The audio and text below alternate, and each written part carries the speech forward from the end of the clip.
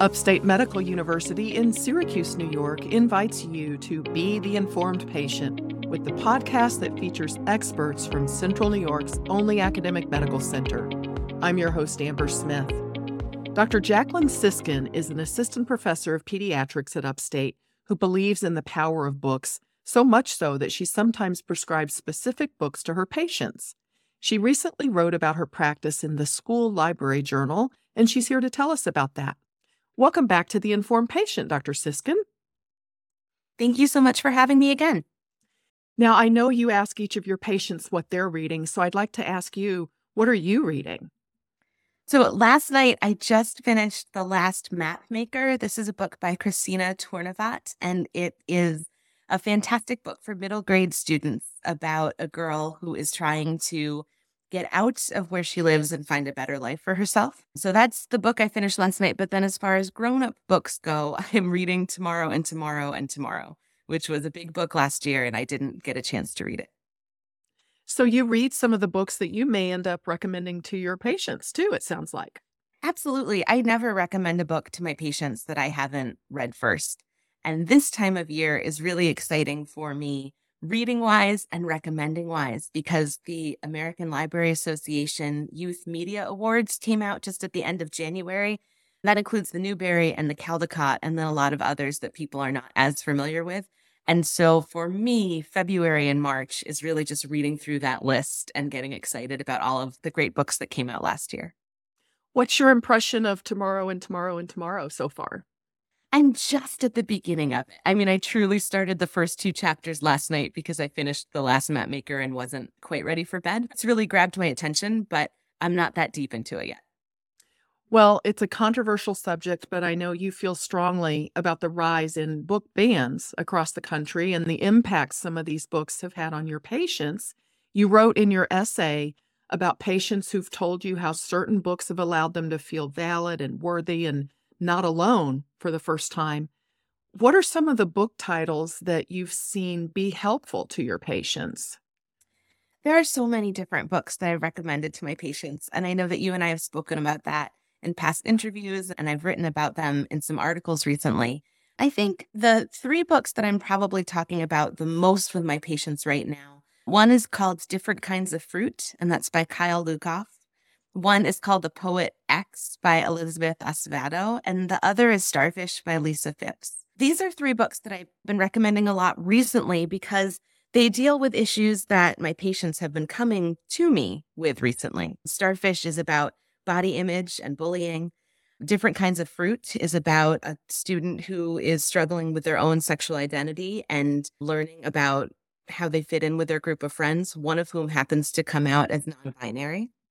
And The Poet X is a novel in verse that has won every possible award a children's book can win. And it is about a girl who's in a difficult relationship with her mom and is trying to find her way. And the way she finds herself is through poetry and spoken word. I tend to recommend those a lot. And what really warms my heart is recently, as I've been talking about some of those books, my patients have said, oh, I heard about that one already, either through school or through a friend. And so it's really exciting to me that these titles are getting the traction that they deserve. I hate to call out one particular book over another because there are so many I recommend and I don't want anyone to be left out. But I think those are the 3 that I'm recommending the most recently. And it's worth noting that Different Kinds of Fruit and The Poet X are on the list of some of the most challenged titles in school districts right now. And not just in school districts, but also public libraries. And so as much as it warms my heart that when I recommend them, people have heard about it, it really makes me sad to know that the access to these books is being limited across the country. What is objectionable in them? I mean, your description makes them sound like lovely books. What is objectionable? They are lovely books. They're lovely, important books. And I think what is objectionable about them is that they feature characters who have not traditionally been featured in the literature that came before. So there are characters that are not white, characters that are queer, characters that have traditionally been bullied. It's not often that an overweight child is the main protagonist in a book. Often they're the sidekick, or they're treated as someone who's not intelligent, or they're the butt of the joke. And so to put those characters that have often been marginalized in the spotlight and say, this is my story, this is what's happening to me, I think that's the problem that people have with a lot of these books. What does it accomplish by making those books unavailable? If a person goes to the library to get them, they're banned, they're not there, or to the school and they can't get them, what does that accomplish? I think, honestly, it's othering is what it's doing. I think that it is working to silence the voices of the people whose voices most need to be heard. And I think it's a problem that has two prongs. The first is that it denies kids the chance, and I'm just talking about children's literature right now. Certainly adults can find themselves in these books too, right? But it takes kids that might see themselves in that book, and it decreases their opportunity for them to see themselves on the page, to see their experience represented. And that could make them feel ashamed for who they are, especially if they're being told that book is not available because it is, quote, inappropriate, right? That's telling the child you are inappropriate. It's also going to make the child feel erased. It may make them feel less apt to speak up about an experience that they've had because they think that it's not acceptable to others. So that's a big problem. And I think that the second problem is that it denies any child the opportunity to see the experience of others through a book, right? So there are some people who perhaps are white, perhaps are cisgendered, perhaps consider themselves to be straight, but could certainly benefit from reading about the experience of someone else their age who is not those things. And in a very idealistic way, I think that could make us a more accepting, peaceful society if we all listened to each other's experiences more. And what better opportunity to do that than in childhood, in adolescence, when your brain is so open to learning and being accepting to other people's experiences. This is Upstate's The Informed Patient podcast. I'm your host, Amber Smith, and I'm talking with Dr. Jacqueline Siskind. She's the rediatrician, you might say. She's a pediatrician who really respects books and uses them in her practice. So is there any middle ground? Are there any sorts of reasonable limitations on who can read what that would make everybody happy? Of course there is. I think there are resources that we have that we could be using better. So school librarians, English teachers, elementary and middle school teachers have been specifically trained to know what is out there in the world of children's literature and to help connect kids to the book that is right for them. And so when it comes to middle ground, I think the middle ground is keep the books. Keep all of the books in the library and in the classrooms, and trust that the people who are trained to help connect kids to the right book are doing their job and helping kids find the right book for them, or being able to gently say to them, knowing what I know about you and your current reading level, I think this book is a little bit of a stretch for you. Let's find something similar that might meet your interests, but be more approachable for you. And parents can also always have a voice in what their children are reading. But when it comes to book banning in schools and in public libraries, parents are not just making a decision for their own child, they're making a decision for every child. And I think it's very important for people to have access to these books. So if there's a particular book that a parent has a problem with, they can talk to their child or their child's educator or their child's librarian about why this particular book makes me feel uncomfortable. It might be a great opportunity for discussion and for the parent to hear both sides of why that book is there. But to limit access to all children by taking the books out entirely is a really dangerous thing. Now, you being a parent yourself of readers, I'm sure you're raising your children as readers. If one of your children chose a title that you thought was a little bit of a grasp for them at that level, but they really wanted to read it, what would you do? I would let them read it. And that's happened before in our house. I think there's two kinds of reaching.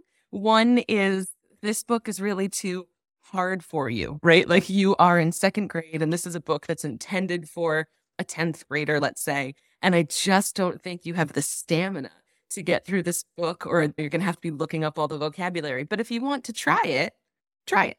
And that's happened. And my son said, I think this book's too hard for me. And I said, I agree. And he put it down. And then the other kind of reaching is this book is at your level, grade-wise, but perhaps the concepts in it are going to be challenging for you.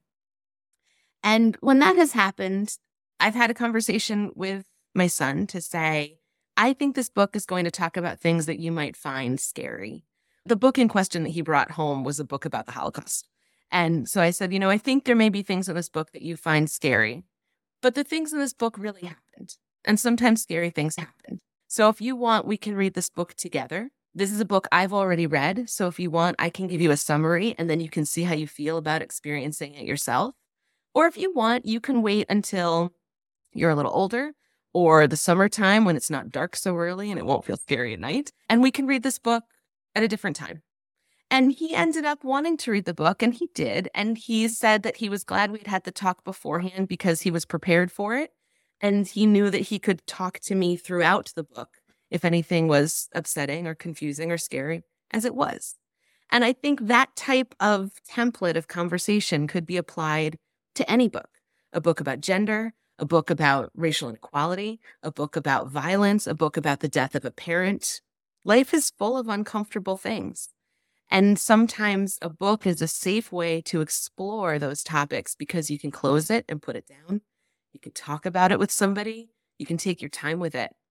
Unlike watching a TV show or a movie where it's just sort of coming at you, of course you can hit pause, but it's a different type of thing. I think books are the best way to explore those uncomfortable situations. Now, I know with your individual patients, you give personalized recommendations, but can you give us some reading recommendations for kids who are, let's say, dealing with issues of body image? I know you already mentioned Starfish, was it? Yeah. So Starfish is a novel in verse by Lisa Phipps. It is such a fantastic book. I think anyone who has talked to me since probably the middle of 2020 until now has heard me talk about Starfish. I have a book club that I run now for pediatricians at Upstate. It's called Pedialit, and we read one book a month. And Starfish was our first book because I think it's so important for adults, for healthcare providers. Anyone who was a kid or works with kids should read this book.